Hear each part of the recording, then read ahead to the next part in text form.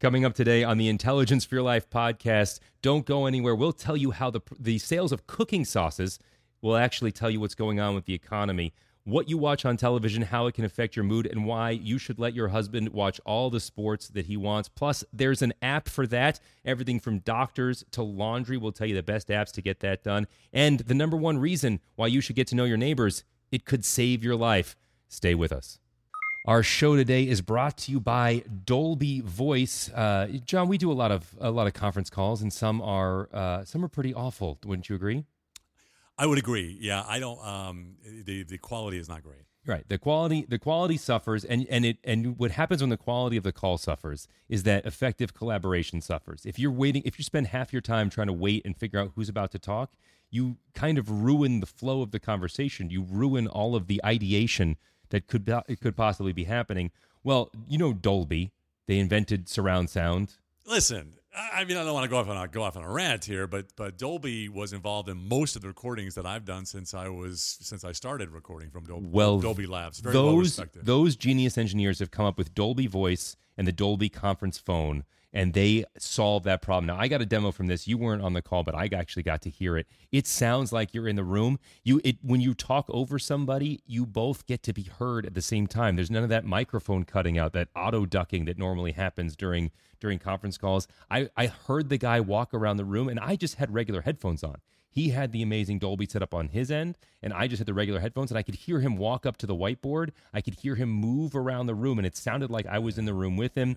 It's unbelievable. You need to hear it right now. So you need to go to dolby.com/Tesh and get a Dolby Voice demo today. It works with all of the leading video conferencing solutions, including Blue Jeans Huddle, which I've never actually dealt with, but it's, yeah. So it'll help your conversations flow. It'll help make great ideas. Great innovation happens when you can actually hear each other effectively. Dolby.com/Tesh today. And let me just tell you one more thing is that, you know, like I said, I grew up with the Dolby Labs with noise reduction. They will never ever release anything until it's perfect. Perfect. This is a perfect example. Our show today is also brought to you by Be Frugal. They want you to earn 40% cash back on all of your purchases from over 5,000 stores, including Amazon, Walmart, Target, Macy's, and more. You simply shop online as you normally would. Then you click the link on BeFrugal.com, and you get cash back. It's sent to you via check, PayPal, or Amazon gift card. If you are as addicted to online shopping as John and I are, and we are addicted, you need to be using Be Frugal. Okay? So tell me something. Does it show up when I'm on Amazon, or do I have to have the app open? How does that work? Go ahead and go to BeFrugal.com/Tesh. You get $10 bonus offer for when you join. It's a welcome bonus. It's free $10. You can buy everything that you can buy on Amazon, but you do it through the Be Frugal portal. Got it. So you set up a free account. It's absolutely free. You literally get money back. You get paid to do the online shopping that you're already doing. That's BeFrugal.com/Tesh. I'm going to put Amazon out of business. You're going to make so much money. Oh my gosh, this is going to be awesome. I love it.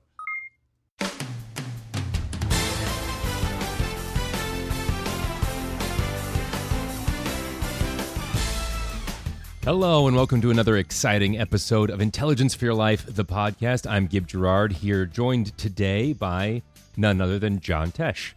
Well, I mean, it's sort of my job to report for duty here, so you sound surprised. But and listen, I listen to a lot of podcasts. I know you do too. I think this is the best podcast ever in the world. I think we have more information. A lot of these other guys are just sort of rambling on and on and on about what they had for dinner. And by the way, I had never mind. So you're keto. We actually did a whole podcast about what you had for dinner. We did because I'm trying to stay alive. But I'm very excited to be a part of this because you're the smartest person I know, and I'm always learning stuff on my own podcast. As my friend, the pastor Andrew Womack says, "Oh my gosh, I'm listening to my own program and it's ministering to me." That's the way I feel right now. So get excited. If you haven't been turned off by my bravados too far, then welcome. Well, I think you might be more than a little bit biased, but this is the podcast that helps to move you from the place you are to the place that you want to be. We try to give you all of the information, the research-backed information that we have access to help you live a better life, to live your life in a better way than you are right now. So take that with a grain of salt, take what we give, and try to find a way to use it in your life. Like this little tidbit that I happen to love. Did you know that you can predict the state of the economy by tracking the sale of cooking sauces? No, I knew you could do it by tracking underwear, because when the economy, men's underwear, because when the economy gets better, men buy underwear, but when the economy is down, they said, I'll just hang on to what I got. I'll just wear this little last thread of underwear that I have. So cooking sauces It's predict the economy. Inversely proportional. So during the last recession, sales of cooking sauces rose 20%. Is this because? Go ahead. No, Is take this a because guess. people are cooking at home, cooking more at home? Exactly. So it means people are cooking more at home, and they're buying cheaper cuts of meat. Oh yeah. So they buy sauce, which is so because you have the sauce to enhance the Exactly. See how I figured that out? Right. So go look at your cooking sauce aisle, and if there's a lot of people in the cooking sauce aisle, that means that we're get ready for the economy to tank. Because a lot of people are losing their jobs. You know what's great about a piece like this is that I'm not dating. I've been married for a long time, but these are great, like little, because you're trying to think about what to talk about, right? When you're on a first date, or even, I mean, we had people over at the house last night, right? And there was a couple people I didn't know. And it's like, so somebody says, hey, what's the radio show about? And I said, well, it's about the fact that you can predict the state of the economy by looking at cooking sauce. But the other thing I think might be in here is that, if our stocks start to go down, or whatever investments we have, or my wife and I invest in Lowry's. Well, yeah, but also, my wife will like look at me, and it's like it's my fault that the stocks went down. So, we have like one of those E-Trade accounts, and I got a lot of Apple stock. So anyway, she'll look at me like it's your fault that it went down. So you didn't buy enough iPhones this quarter. Right. So I feel like I'm a provider, right? That's what the guy wants to be, but I think that's it's so if the economy goes down, the first thing I'm thinking is I'm going to go provide. So I'm going to go get some really cheap pieces of meat and throw a bunch of Lea & Perrins and Worcestershire sauce and all that stuff on there. And I was like, listen, I'll cook, I'll provide for us. So for the next week, we're going to eat stuff that I'm going to cook, and then I'll be a provider again. So instead of being a hunter and gatherer from the paleo days, I can now cook the meat with a lot of cooking sauce during the bad economy. I'll solve the problem with the economy. Well, you actually will just be an indicator of the economy. But this is the basis for all of French cooking, by the way. All of French cooking arose from poor meats. They developed all of these sauces to feed the aristocracy. Is that right? That's why all the French cooking is so thick with the sauces. All of French cooking is sauces, right? That's sure. like 90% of it. When you go to school for that, you can train to be a saucier. Right, and that's the reason. It was for this exact reason, to cover up cheap meat and poorly preserved meat during different times of the French rise or whatever in the French Enlightenment. Yeah. Okay. So just one final thought on this. So if you see a lot of people using sauces on cheap meat, right, and they're not wearing any underwear, men especially, then there's something going on with the economy. And then were you going to take a straw poll? Pardon me, sir. Boxers, briefs, or nothing? Or nothing at all. Yeah, right. They go, well, okay, I need to short my stocks now. Speaking of stomachs, you talk about this all the time. You talk about your gut being the second brain. Can you explain what that means? Oh, my gosh. We have heard about this. We've been in and out of hospitals. Just a quick background if you haven't been following along. We've been in and out of hospitals for the last 3 years. First, it was Connie's mom, who took a couple of falls, and so she ended up with sepsis, and which is basically an infection in all of your body.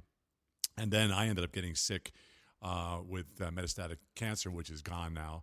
Thank God. But so we spent a lot of time in and out of hospitals and talking to a lot of... Which is not depressing at all, by the way. No, sorry, folks. How do doctors do it? I mean, we go to the hospital. It's so depressing. How is that your job every day? Thanks for being a doctor, doctors. I'm glad you're paid well. Because it's awful. Yeah, what I love is the doctors and Christopher Logothetis at MD Anderson, who's been taking care of me, and also Ted Schaefer and a bunch of those guys, and Brian Chapin, surgeon. These guys are more like... surgeon scientists, because a lot of times what happens, right, is that you're either a surgeon or you're a researcher, right? But what happens with MD Anderson is that the research is done at the same time. The reason I bring this up is that it seems like, how when you're in the market for a Volkswagen, all of a sudden everybody has a Volkswagen. Exactly, yeah. Because you're paying attention to it, right? Yeah. So when I was looking for an SUV, all I saw was full-size SUVs on the road. There's a lot of them anyway. But right. But so it's that thing. It's that marketing thing where you won't even register a car commercial unless you're in the market for a car. Anyway, the reason I bring that up is that when you're in the hospital, you're just talking to nurses and doctors and stuff. And so we actually had at the out in Palm Springs, we had a couple of nurses that would come up to us, and they knew that grandma had sepsis, and they're like, hey, listen. That your gut is the second brain. We're like, what are you talking about? And then when you Google that, you start to realize, And then we've had Dr. Gundry on the show. We've had Dr. David Katz from Yale on the show. And all of a sudden, everybody's talking about this now where if your gut bacteria is messed up, you're not producing as much serotonin, and that a lot of depression can now be traced not to what's happening in your brain, but what's happening into your gut, which is producing brain chemicals that make you feel better. So now there's this thing about probiotics, but there's a lot of garbage out there too, which always happens when people are like, oh no, you got to put it in the refrigerator, or whatever. So what I've learned is that I wasn't even sure what we were talking about here, but anyway, what I've learned is that you have to have a lot of fiber in your gut, and then these probiotics can thrive. And the way to get probiotics naturally is what we do. We eat a lot of kimchi and sauerkraut, fermented foods like miso and tofu and things like that. So anyway, so you almost did the entire piece of the study. So in a study in France, subjects were given a probiotic supplement for a month. Their depression was cut in half, and their anxiety scores were 55% lower. They say that probiotics work to strengthen and connect the brain and the gut, increasing production of mood-boosting neurotransmitters, namely serotonin, which you mentioned in your little diatribe. So high-quality probiotics are definitely a thing, but I have here 3 little hacks that you can use, one of which we've already given you, in order to get your gut health, your gut bacteria in the right way in order to be better. And the reason you need to listen to Gib on this is because, I mean, if you just in YouTube, right, now that I've rediscovered YouTube, that's where I get all my education, if you put in there probiotics plus TED Talk, you'll see like 10 high-end scientific talks about how important it is to do what Gib's about to tell you with these gut hacks. Well, so the first one you've already said, and that is eating fermented foods. Kimchi, homemade sauerkraut, miso, aged cheeses. That like just cheddar, sounds like cheddar, yeah. So any cheese that's been aged, anything that has that fermentation where some sort of bacteria has eaten all of the sugar out of the food, that's an okay thing. And miso's great. Isn't hot sauce also fermented, a lot of it? Some of it is. Yeah. You got to be careful. Yeah. Okay. So some hot sauces, you got to be careful with this, have sugar in them. And sugar is actually my next point. You have to avoid sugary foods because it'll allow the bad bacteria in your gut to build up. The yeast will actually eat the sugar in your gut, bad for your probiotic biome. So you got to avoid sugar foods. So that's important. And finally, what you've already said is eat foods with plenty of fiber. So fiber actually feeds the good bacteria. That's the stuff that you want. So you want to do the no sugar. You want to have the fermented foods that have the bacteria, the good bacteria in them, and you want to give them a nice place to live with the fiber. And that'll save you some money because probiotics are expensive. If you get the really good ones that have to be refrigerated, that are made by the good people, that's very pricey. A little life hack, little money-saving life hack to get to that second brain thing. Right. And you just bought, what, insoluble fiber? What did you buy? No, resistant starch. So we've talked on the radio show, you and I, about why we need resistant starch does not get digested like regular starchy foods. So in other words, if you eat a banana, there's a lot of sugar in there, right? So it goes right into your bloodstream, gets stored in your liver as glycogen, and all of a sudden you're burning glucose, and your blood sugar levels are going all over the place. But resistant starch would be a green banana or a green plantain or green mangoes or papayas. Unripened exactly, because they don't get digested the same way, and they end up in your gut as fiber. And insoluble fiber many times. That's great for what you just talked about, which is the probiotics. I actually bought online because we buy everything on Amazon now. I bought Whole Foods. No, I'm sorry, Amazon Whole Foods. I bought this thing called resistant. Hey Alexa, buy Whole Foods. Oh no, I just meant an order from. Never mind. I just spent $13.7 billion. So anyway, I got this stuff, which is it's because it's hard to find because all the supermarkets are like, no, we don't put out the green fruit, put out the yellow fruit, right, or the red fruit.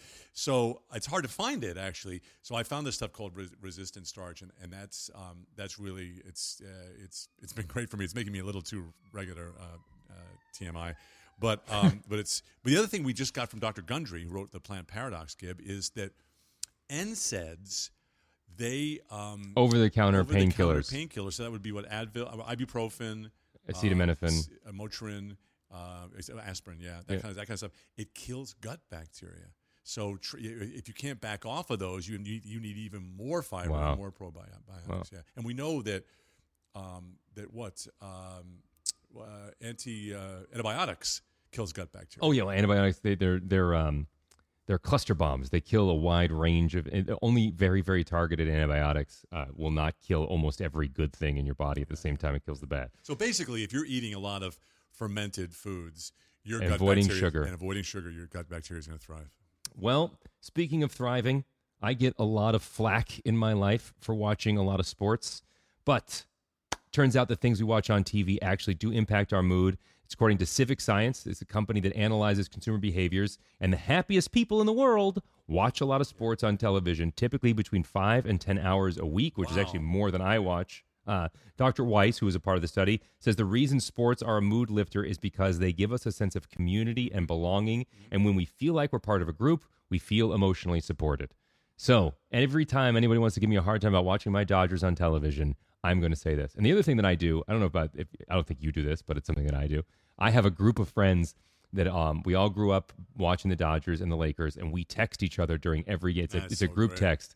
It is like the biggest connection I have to the kids I grew up with. You know, I've been ranting and raving about the TED Talks and YouTube, and I just watched a talk, and it was from a 93-year-old man who was the most vital speaker I've ever seen on TED Talks, and he had all of these studies in front of him about why people live longer. You know, we've talked about the blue zones where they're people. It's basically, it was a PBS study along with author Dan Buettner looking at places in the world where people lived 100 years plus. There are more people than normal. So Loma Linda, Sardinia, Okinawa, places like that. And we all thought it was, they're probably eating a lot of fish or they're tending to their gardens. But the overwhelming thing, he presented the most amazing data, was socialization. Yeah. And so we now know, and there's a Harvard study, this is also on TED Talk, there's a Harvard study of 700 men that has gone, it's a 50-year study. And so a lot of the researchers died and passed it on to the next, and a lot of the guys died off. But the people that lived the longest, the common factor, Gib, was that they were socializing. And so they brought up the fact that it doesn't have to be just in person now. It can be having that common interest of a sports team. And they said that the people that refer to their teams as we and us, guilty. Right. They have the most socialization. I've never had the joy of putting on a Dodgers uniform and walking out onto that field as a player. And at my age, I don't think that's ever going to happen. I mean, stranger things have happened, I guess, but not many. Ball boy. It's good. I could be the world's oldest bat boy. That would be fine. But yeah, I absolutely refer to it as we. And also, there's that thing where you want to look forward to something, where you look forward to your team. How many people died after the Cubs won the World Series because they were saying, "Look, this is our year. So I just want to live to see the Cubs win a World Series." The Cubs win a World Series, and then they all die afterwards. Right. But you're a very communal person. Even tonight you have a recreational league basketball game. Rec league is putting it lightly. Yes. Yeah, right. Because there are actually ex-NBA players that are playing against you. I know all about this, but that's sort of being a part of a team. And I really, you're sort of my only friend, other than my wife. I don't know why. I'm not a real social person, but I'm starting to see that it's like last night when we had the friends over. You know what? I need to be more mindful about spending time with friends. You like it when you do. You're not an antisocial person. I don't plan for it. But now that I'm seeing all of this data, and now that it's related to sports, and listen, I spent 10 years of my life or more covering major sporting events and reading the data about how sports teams who high five each other more often end up winning more games. I mean, it's crazy stuff about what socialization can do for everybody. Good teams, you always high five the free throw shooter between shots. Right, always. Right, that's even if he misses it, if he makes it, you give him a high five. That's the deal when it comes to free throws, and that's exactly why. And speaking of deals, guys, when you're bringing this up to your girlfriend or your wife, please don't mention us. Because just do the study. Remember, the study was done by Civic Science. They analyzed consumer behavior. It's going to make you happier to be a part of team sports and to be a consumer of team sports. Or just go to our website, intelligenceforlife.com, and print it out and just without even looking away from the screen, just hand it to your wife. Here's this. Don't document. interrupt the game. I'm doing it for us. I'm watching this for us. I love it. So you and I have a problem when it comes to online shopping. I mean, we have an addiction. Yeah. I have too many apps on my phone. I have an app for literally everything, but I've got some really exciting apps that are out now that you can get stuff brought to you that you never thought possible. So Obviously, everybody knows Uber, but there's an Uber now for doctors. It's a new app called Heal. It'll dispatch local doctors to your home in less than an hour. It's $99. They don't accept insurance, but it's $99. I don't know about you, but I haven't gone to the doctor for fewer than $99, even with insurance. The plus side, you don't have to waste your time. You don't have to sit in a crowded waiting room. You don't have to risk getting sick by going to. I hate that about going to the doctor's office. I always sit next to somebody who's sniffling, and I think, I came here just for a checkup. Now I'm going to get sick. But I'm so excited that there's an app for that. Do you think we've gone too far with the app economy? Oh, I don't think so. I think it's awesome, and I also think it's great for doctors too, because I have some. You and I both do. We have some high end doctors that are in our lives, and all they do when you get them in a social situation is complain about how the healthcare industry is just destroying their livelihood. Yeah. So when you get a win-win like that where people, we saw at the beginning of this, right, with the early urgent care stuff. Because you use urgent care for your kids. Right? We do. You had to sell your house if you went to the emergency room every time your kids got awful. Sick. It's awful. Yeah. Yeah. No, I think this is great, and I started out with this. For those of you who don't know, urgent care is like an emergency room light. Right. Usually, it's a fixed cost. A doctor will take a look at you. No chance of you getting admitted, but they can write you a prescription for antibiotics and that kind of thing. It's a little bit. It's not quite a doctor's office, not quite an emergency room. It's actually really nice. Yeah. There's a thing where, when you talk about over shopping on Amazon or apps for this or that, there's some things that break through that are really just that can be lifesavers. And literally, this is to have a doctor come to you. I mean, and listen, if you're living in a place where there's like Los Angeles, where we live, where the traffic is just terrible. Yeah. I mean, it's a 4-hour trip back and forth to get to the doctor. Yeah. Well, speaking of bad traffic, there's now an app for this. You can use GPX technology. There's a thing called Luxe, Luxe. And they have a private valet show up wherever you are. So everywhere now has valet. They take your car. They can they'll go and they'll park it and they'll come get it when you're done. They'll return it within minutes. The service is $5 an hour plus tip, but they'll even wash and refuel the car for you. So can you imagine that you're struggling? The valet line at the one place is way too long, or it's $20 for $5 an hour. They'll come pick up your car and handle it for you. That's amazing. That's an amazingly cheap price. And all I'm thinking is that you mentioning these things about the doctor coming to the house. And now you got the person that picks up your car. Mm-hmm. And so when are we going to combine them all into Super Butler? I mean, that's what it sounds like. Because Super Butler with a medical degree? Well, yeah. I mean, listen, yeah. I mean, there are Navy SEALs with law degrees, so why not? I don't know. That makes no sense. But anyway, I'm always talking about how Connie has the Downtown Abbey on the TV, and I'm always saying, oh my gosh, I can't believe this. But when the Butlers come on, I get a little excited because I'm like, I spend so much money on messengers and this and that, and dry cleaning and everything. I could just get an app, the Butler app. There's got to be a Butler app. Check it out. Royalty was onto something. Yeah, yeah, I like these apps. It's good to be the king. That's great. And then one final app, Washio, which I've used. I've heard of this. Yeah, they come to your house, they pick up your dirty laundry, they take it away, they come back, either wash and fold or dry clean. So you just do whatever you want. The minimum order fee is $20. It comes back within 24 hours. I've used it. It is fantastic. This sounds very much about the way I lived my life in the middle 1970s when I was working in Manhattan, and there was because I don't even know how to operate one of those machines. There was a place right around the corner, and that's what you do. Is you just dump off your big bag of laundry right. and the washing for the fluff and fold. Now they come to your house and pick it up. Oh, that's awesome. Give me the price again. It's a minimum order of $20, but it varies depending on what items you're getting done. That's great. It varies depending on whether you're getting dry cleaned or just These washed. are great apps. Wow.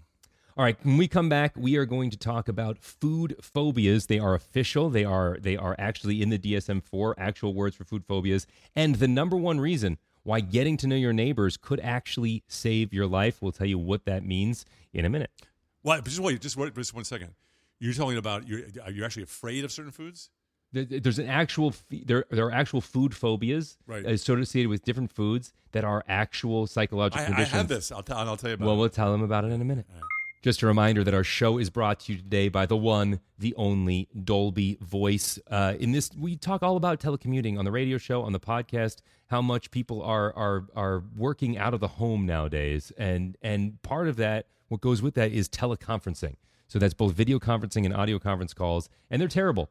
I mean, doing a conference call is really hard. I do conference calls 3-4 times a week for over an hour every time, and it is soul-crushingly bad. You can't hear each other.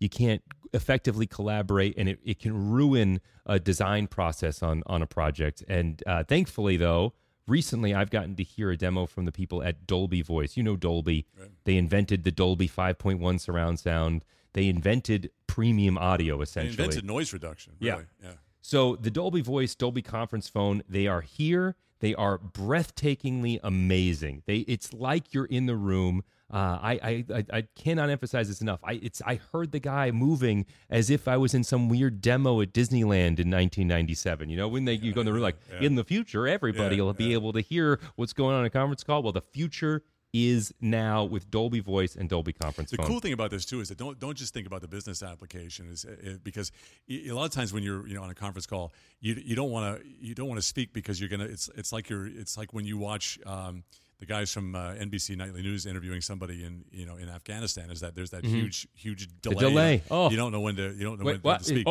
So what you could be talking with your daughter in college, and your ex-wife is see, well, he's got dark use, man, real world use, and you can all hear each other perfectly. I love this. Yeah. So if you want to check out Dolby Voice with your daughter and ex-wife, apparently, you can go to dolby.com/Tesh, get a free demo. It's free. I highly recommend it. Just even if you're not in the market to buy a video or an audio conferencing solution, just hear where it's going so you know at least what you're missing. Dolby.com/TESH. Get a free demo today. Well, our show today is also brought to you by Hulu Plus. And John, you know anybody that likes binge watching as much as I do? Me? That's true. I actually have to close my ears whenever you tell me what you're binge watching, because I'm like, oh no, you don't want to think. I end up reading all the Game of Thrones books again. Yeah, exactly. So one of my favorite authors, Margaret Atwood. She writes. I think she's Canadian. She writes these amazing sci-fi dystopian books. Stone Mattresses is a great one. Well, she wrote a book that was an instant classic. I think she wrote it in 1986, called The Handmaid's Tale, and it was about a dystopian future. Well, if you haven't heard about this, then you must be living under a rock, because it is a Hulu exclusive. It's a series on Hulu that is incredible. So imagine a world where women have no social value except their ability to procreate. Many people are having trouble procreating. That's the world that Margaret Atwood creates. Awesome. It is a religious future dystopia. It is the book was incredible. The show is perfectly done. I can't recommend it highly enough, and you can only get it on Hulu.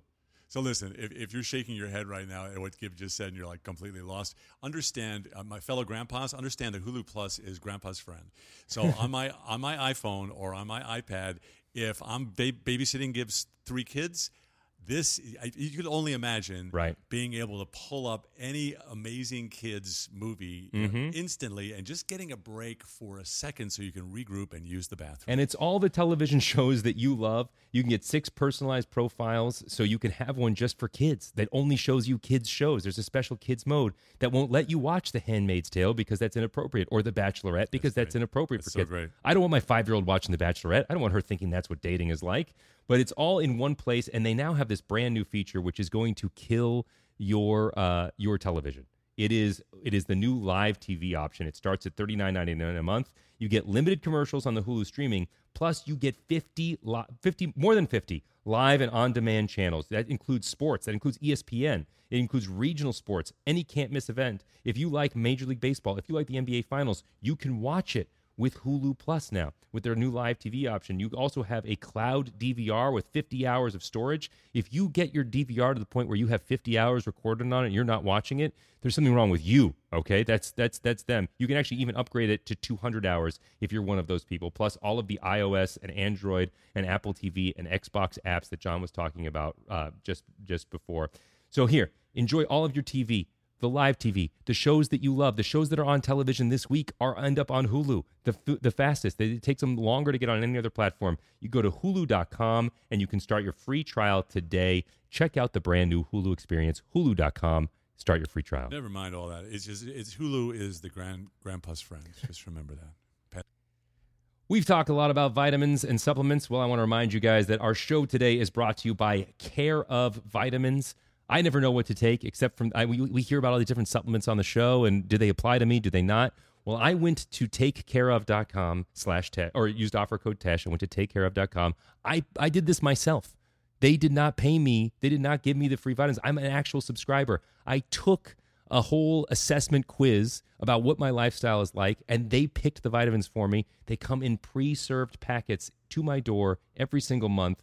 They are amazing. And it says on there, especially made for Gib, which really is just a nice little touching thing that they do. I have so many vitamin bottles all over my house that I don't even use anymore. It's just these beautiful little packets of vitamins that do not bother my family when they're sitting on the counter, which makes me very happy.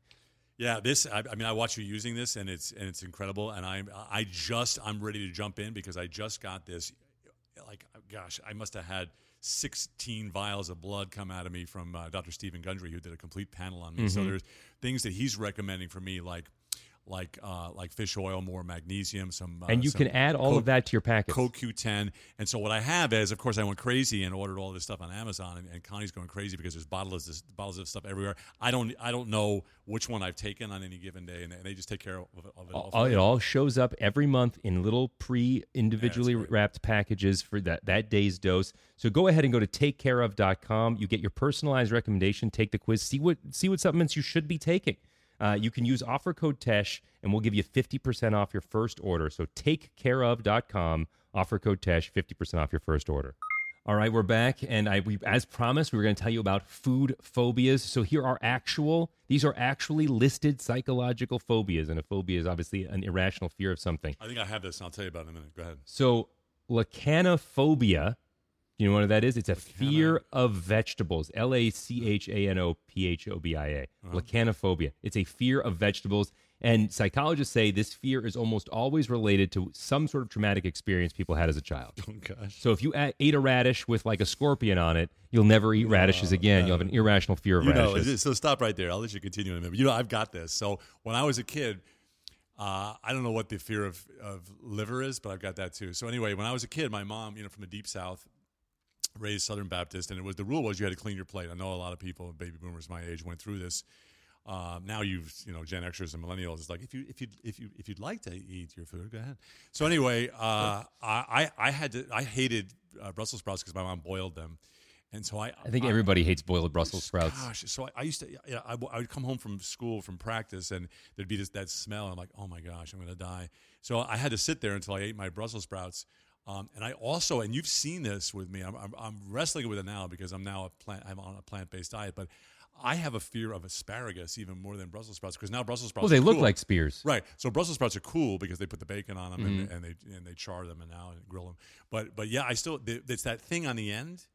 So if you chop up asparagus, I'm fine if you put it in my salad. But if I see that thing on the end, especially if it has some hollandaise sauce on it, why? It just ruins my whole meal. And if I even smell liver's a big trigger for you. Big trigger. Yeah.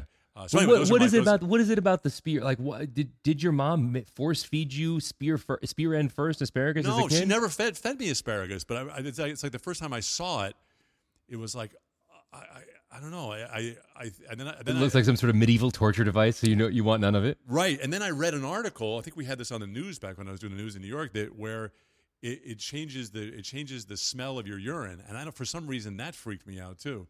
So anyway, I'm not a real. You can't get me to eat asparagus. So it's definitely an irrational fear. It makes no sense. Here's another one that I actually like. It's deipnophobia. Deipnophobia, and it describes people who are afraid of eating in groups because they fear dinner conversations. They'd rather just eat alone. Wow, they have a fear of dinner conversations. Now, I don't have a fear of dinner conversations, but I get it. Like there are times when like in Bad Santa, I'm on my lunch break. Leave me alone. Yeah. I just want to eat. Wow. So I mean, that's you're kind of we established earlier that you are not you're not antisocial, but you're not the most social person. Would you characterize yourself as having depnophobia? Oh, this is really a sort of a prideful thing to say, but I love going out and eating with you, and I like to go out and eat with with Connie. But a lot of times, I about halfway through, I get bored. Mm-hmm. and so I'm so selfish. I just sort of sit there and I'm like, I don't want to be here right now, Mm-hmm. Plus, it's no fun for me anymore to go out because I'm on that plant-based diet I keep telling you about, the anti-cancer diet. And by the time I've told the server how I want the cauliflower, which is the only thing on the menu that I can eat, right, I'm exhausted. Yeah. So anyway, people are going to think I'm a weirdo. They don't already think. First of all, you definitely are a weirdo. But secondly, I feel like our whole suite of shows is designed to help combat depnophobia because you now have dinner conversations you can use. Right. Like you can open with what we opened with, the idea of cooking sauces being a sign of a depression or of a recession coming on. You know what Connie and I have. You're both, welcome. Yes, thank you. You know what Connie and I have both fallen prey to. We've been lured into conversations where especially me, where I embarrass myself. Because we'll be at a dinner party at our house or at a restaurant with another couple, and because all we do all day, Gib, the three of us, is see these research studies on this, that, and the other, whether it's health and wellness or it's job stuff, whatever. Somebody at the dinner table will say something with authority on a topic that we've just done, a half hour of interview on. I've seen the faces of people, so I think I know where you're going. Yeah, and I used to go, 32% of people say that that's not true, actually, and what you're doing is you just cut those people right off at the knees. And I've had it done to me, and I don't like it. But you're so excited about the fact that you've got information that they don't have. That you're like, I have to tell you about the intelligence for people don't care what we do for a living. It's like, just leave it alone. So I'm like, I just want to tell my story. And you and I both know each other so well. We see it on each other, and you're like, you're kicking me. John, don't say it. Don't leave it alone. Don't do it. Yeah. So that's probably why the dinner conversation is terrible. To be perfectly honest, at this point, with us being on the ketogenic diet and you being on the exceptionally intense plant-based version of the ketogenic diet, we're not much fun to go out to dinner with. We're not much fun to talk to. Right. Other people should be afraid of our dinner conversations, not afraid to have dinner conversations in general. But you get excited when you have information that it's like, I want to help you. And no, don't. You're not going to take my chicken fingers and my ice cream away from me, so don't even try. I don't really want your help. I just want to eat my hot dog in peace. Exactly. Leave me alone. Yeah. Well, speaking of eating not in peace, you don't really you know some of your neighbors. You don't really know your neighbors very well, though. I don't. No, I mean Charlie Sheen was our neighbor for a little while. The only reason I knew was because there were helicopters over my house, and they thought that we were in Charlie Sheen's house. I knew my neighbors growing up, you know, Donnie Holman and Paul McGinnis and all those guys, but I don't. So why do you ask? Well, because it turns out it's actually really good if you do know your neighbors. We spend a lot of time trying to get to know our neighbors. You guys are just so old school. It's amazing. And you have one of those signs that say, drive like your kids live on this street. I mean, you have all that stuff. And you pull the weeds in your lawn. Yeah, you're total old school. But it's 1957 in my neighborhood apparently. I would have to drive to my neighbors. That's the other thing. You live in a rough. But that's the thing is that most people actually they commute longer distances, so they don't spend as much time in their area. Right. They work longer hours. Atticus Finch was walking to his law office, right? And we're in Los Angeles too, so I mean, there's no mass transit that really works. And two income houses, right? In 60% of the households with kids, both parents are working, so there's a lot less opportunity to socialize with your neighbors, even kids. Now we're very lucky. There is a set of twins right next to our girls who are more or less the same age, and so we get to know them well. But the days of saying run next door and Mrs. Ferguson will wash you while I go to the store, they're gone. And this is according to Mark Dunkelman. He's a public policy researcher. He wrote The Vanishing Neighborhood. He says because we don't choose our neighbors and we don't always like them, it takes more effort to be friendly with them. In fact, today's definition of a good neighbor is what? Good fences make good neighbors, is someone who's quiet and doesn't bother us.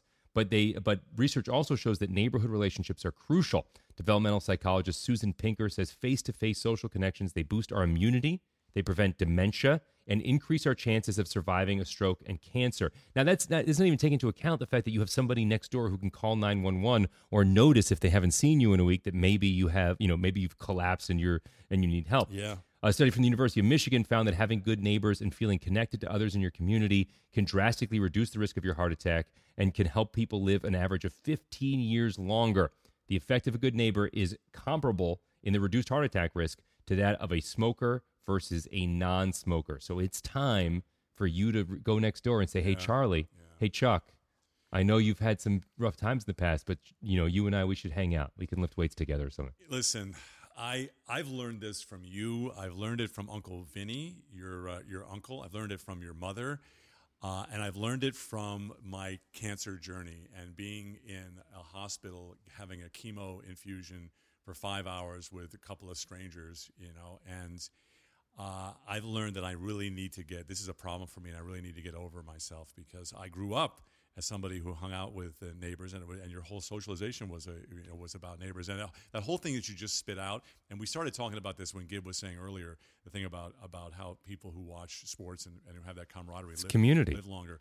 This is a big wake up call. You can tell it is from me, but for all of you guys listening out there, to make an effort to socialize more, and the easiest way may be just to do it with the person, with the person next door. And don't forget, if you really want to laugh, and something you can break the ice with for your neighbors, is watch Dan Aykroyd in the movie Neighbors. Which is one of the is that him? Isn't he a Neighbors? Or John Belushi? Or do you mean The Burbs? Is the Burbs? No, I think it was called Neighbors. Oh, I mean, Neighbors or the Burbs, but I think it was Belushi and Aykroyd. Or at least Belushi, because Belushi was the. We'll look it up and we'll get back to you. But it's a funny thing about having a crazy neighbor, and I'm realizing that I just need to be more social than ever. I'm going to add years to my life. Do you think that you would reach out to Charlie Sheen and just see if he wants to hang out? Would that be something you would do? Well, he lives behind a gate with walls and. But you can't just go and find a way in. I guess I could. I guess the scary thing about all this too is that people feel like they don't need to. We don't feel like we need to meet somebody face to face because we do it on Facebook. It's one of the reasons why high school reunions. Right? Yeah, I don't go to my high school reunion, but I know all these people so well. Yeah. We all have kids the same age, and we comment on it stuff creepily. But you're absolutely right. Like, I haven't gone to a high school reunion yet.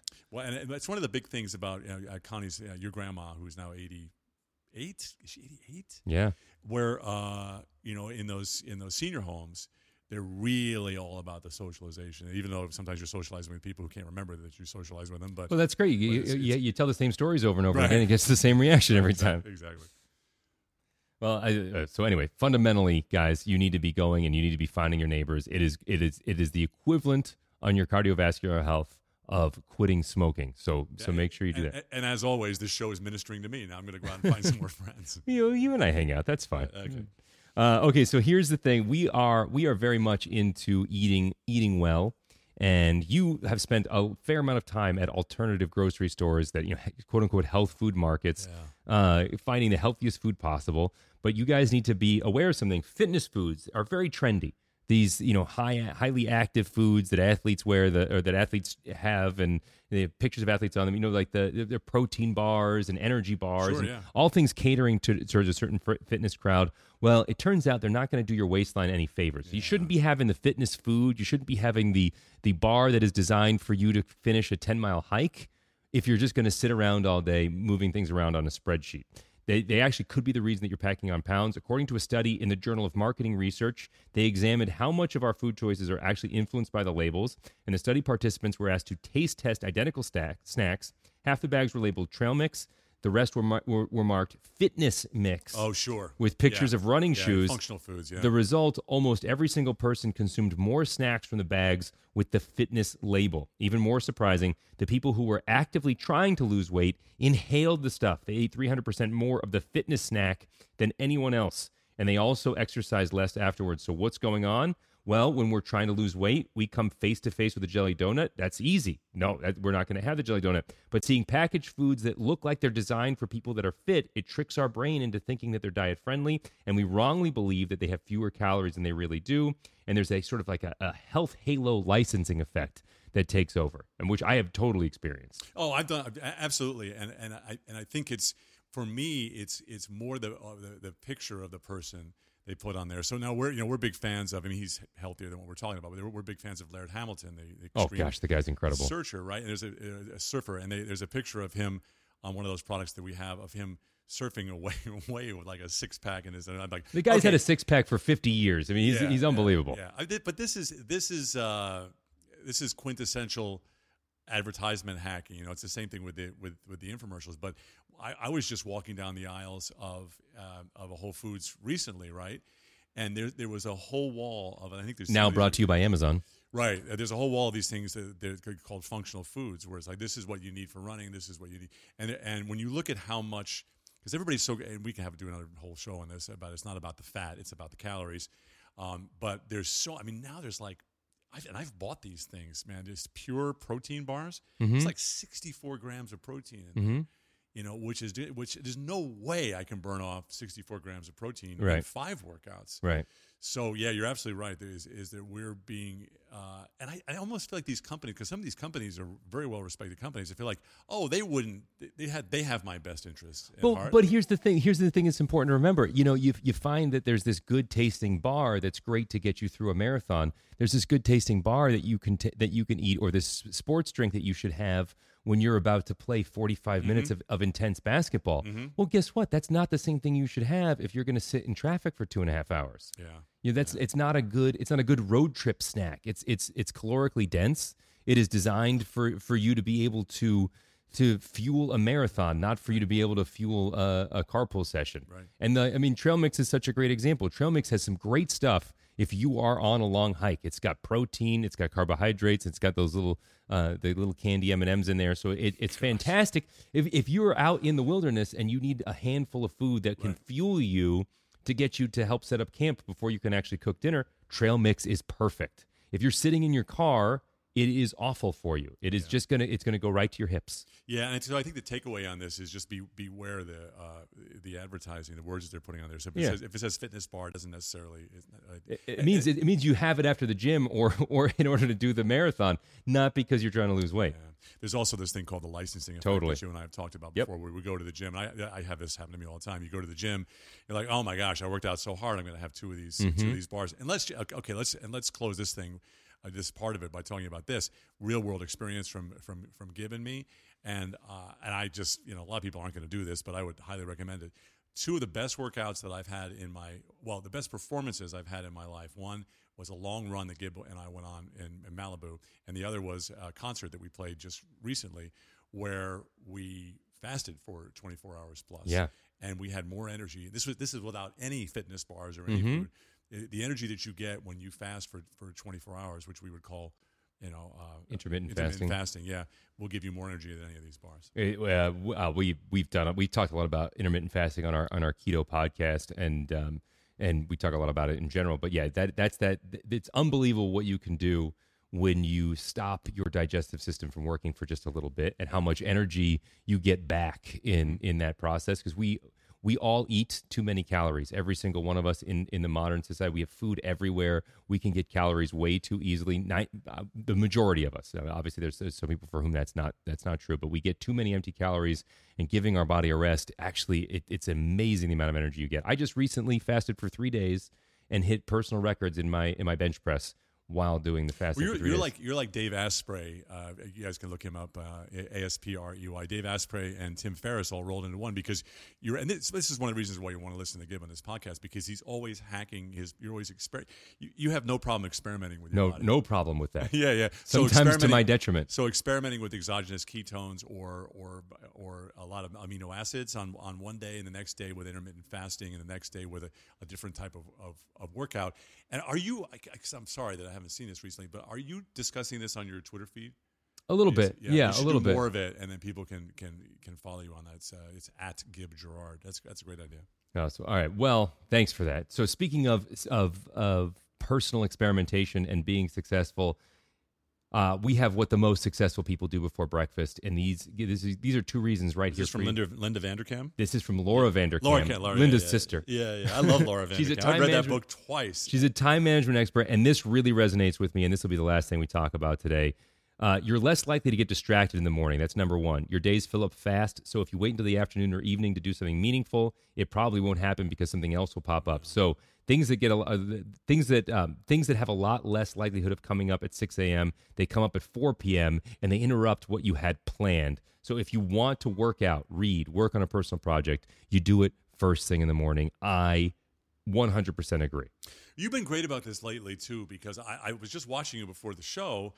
Well, Gib and I and the family we're on vacation now out at the beach, but we didn't want to phone one in. We wanted to continue to do the podcast series, and I got a chance to sort of watch you early in the morning and late at night, and you really do keep your calendar up to date, which is great, because when you write down on your calendar what you're going to do in the morning, it's you have a record of that, and you can look at that when you. And if you don't do it, you're sitting there looking at you in the face that you didn't get your stuff done. Yeah, this is a good book, and Gib and I are always talking about this book club that we're in. We're recommending books that you should read. It's what the most successful people do before breakfast. Laura Vanderkam. I'll put a link to the book in the notes. It's really, really good, and you can listen to her read it too on Audible, which is one of our favorite apps.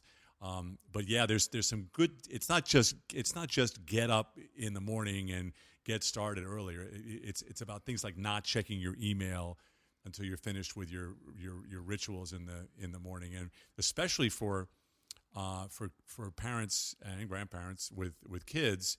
They're going to sleep probably 2 hours longer than you are, and if you're lucky, you're going to get so much more done. Look, that's my thing. If I don't get to the gym at 5:30, I'm a third less likely to actually work out for the day. Yeah, I have to get to the gym in the morning. It is my go-to. It is my anchor.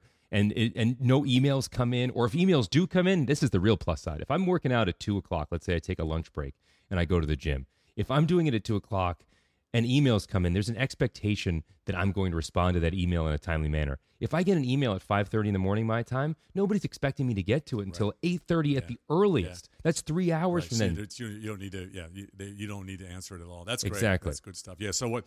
Again, Laura, anything Laura Vanderkam does. I mean, she's basically a researcher on productivity. And then the final reason why you should be getting up before 6 every day is the mornings. They set your tone for the rest of the day. You know how it feels when you sleep through an alarm. That horrible feeling when you're rushing to get to work. You come into work 5 minutes late, and you're already having to make an excuse. You struggle to get your kids' lunches done. You struggle to get them to school on time. It sets a tone of stress for your whole day, and it actually will affect your mood, and it'll affect your productivity for the rest of the day. So waking up earlier allows you to prepare for the day and actually prepare your mind to be winning for the whole day. Sorry to bring Charlie Sheen up again, but you want to be winning. You want that winner's mindset. Like, I got this. I'm ahead of this. It'll make your whole day feel easier. You won't feel like you're always trying to play catch up. It's so well said. And if you've listened to any of our other podcasts, every now and then we'll start talking about I have a couple of Navy SEAL books in my Kindle queue.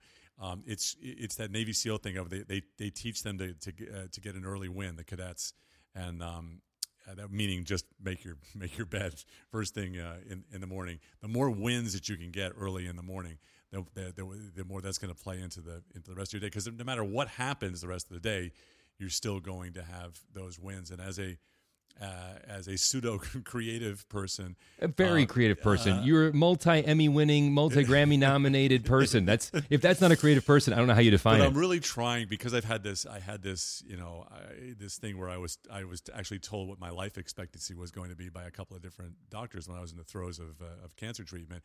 Is I started thinking about, oh my gosh, I've got to. All of this stuff, Laura Vanderkam, any of these productivity hackers, it all speaks to me, because I realized that I need to do what Jerry Seinfeld. Do you know the Jerry Seinfeld calendar story? No. Apparently, there's a story. Well, you know the story of Jim Carrey, where he wrote himself a check for $1 million. Put it in his debt. Yeah. And said one day it'll be worth something. Right, and just when he was struggling, just saying that and anyway. So what Seinfeld does or did when he was up and coming and lived on my street in New York during that time, he made a calendar every day. And every day he had to write at least one joke before he left the house, right? And he would cross off the day one at a time. And if he didn't get to one of the days, he was like, "Oh my gosh, what am I doing?" But that's where I am right now. Is I'm hearing exactly what you're saying about this, about being more successful, being more purposeful, having more of a mission, and doing it early in the morning. Think about this: if you knew that you had 1 year to live, would you spend every day of that sleeping in, or would you be getting up early trying to get the most out of your days? Yeah. Well, and listen, I'll tell you again. I had a doctor at UCLA say I can give you 5 years, and now we've had doctors at MD Anderson saying, "Hey, we got the DNA back. You got 10 years plus." But still, even when you're my age, which is 64 now. When I'm 64, you still need me. Well, you still need me. You don't think of I've only got 10 years left. You think I've got I could be struck by lightning, but you think I've got I'll probably make it till 90. But all of a sudden when something happens like this, it does make you sit up straighter. And one of the reasons I talk about it is because I want people to be encouraged to not sit around with 5 beers in your hand and watch TV every single night. Well, sometimes that's fun. Maybe one night a week. As long as you're watching sports and you're a part of a community, what we've learned today is that that's okay. Yeah. but not. Yeah, You yeah. can't just watch regular old television. So listen, you would this would be. I'm going to do my little little speech here on our podcast. Uh oh. If you're still listening, this would be regarded as we're just sort of getting started with the podcast. I mean, we have, gosh, what is it? 14.8 million listeners on the radio show, but this is the long form version of stuff that we might talk about on the radio. We really enjoy doing it. Our promise to you is that we're going to find stuff that you can use, as Gibb said early on, to enhance your life. And what we like from you is we really like for you to spread the news. First of all, subscribe to the podcast. Rate, comment, on subscribe, Yeah. iTunes, Stitcher, wherever you get your podcasts. Yeah, and send it to a friend, and we will be your friends. As much as I like interviewing other people, I really love going over this stuff with you because you're so smart. You're very kind. And I do think that it's that it's useful. So I'm pandering to all you folks who are listening right now to stay with us, and we'll make sure we move you forward in your life. And let us know whom you want us to interview and what topics you want us to cover. You can reach out to us at facebook.com/John Tesh, at John Tesh on Twitter, or facebook.com/Gibb Gerard, at Gibb Gerard on Twitter. And yes, and let us know. And the missing host? The missing host, the beautiful Connie Celica, is at Connie Celica. And facebook.com/CCelica. Yeah. Okay, thanks. All right, thanks, you guys, for listening. And as always, we talk about a lot of hard ways to lose weight, but there's an easy way to lose weight. All you got to do is it's clinically proven. Go ahead and check out Slim Fast. You can get it basically anywhere.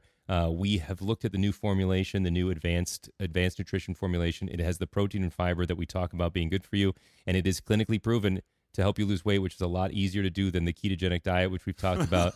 It's a lot easier than eating vegetables all the time. It's a lot easier than getting up early. So if you struggle with that stuff and you want to get health benefits immediately, that's a great way to do it. And really, and hats off. And here's some pandering. Hats off to our buddy, CEO of SlimFast, Chris Teasy, who took over the brand when it was really, there was a lot of sugar in it, to be honest.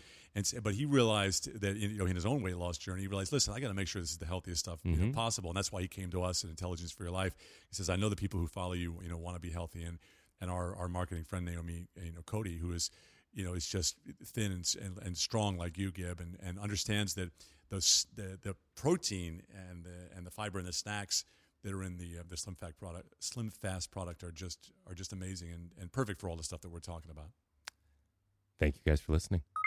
Thanks again, guys, for listening. Just a reminder that our show is brought to you today by Hulu Plus. All of the shows that you love watching on television, full seasons of Fargo. You ever seen the Fargo show on FX?